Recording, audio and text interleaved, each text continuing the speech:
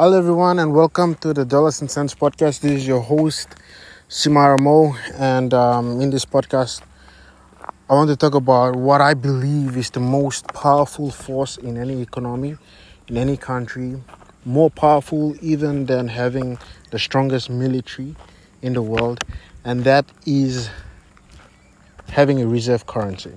Because if you have a reserve currency, you have the ability to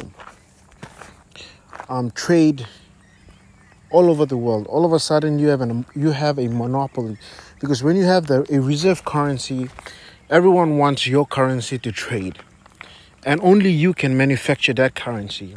So that makes it more advantageous to be in a position that you as a country, which assuming that you have a reserve currency. So that's the number one advantage that the United States have more than their military, is having a reserve currency.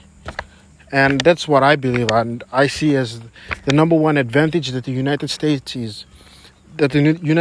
has, is having a reserve currency. Because now everybody wants to trade with US dollars because it's a reserve currency. Everyone wants to save in US dollars. And only the US government, only the Federal Reserve Bank, the central bank of the United States, which is a separate entity from the government, as all central banks are, is the only organization and entity that can print money out of thin air, because dollars are not linked to gold anymore.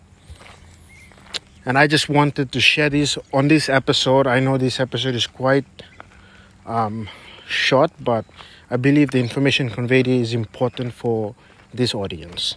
Thank you all for listening, and see you all in the next episode.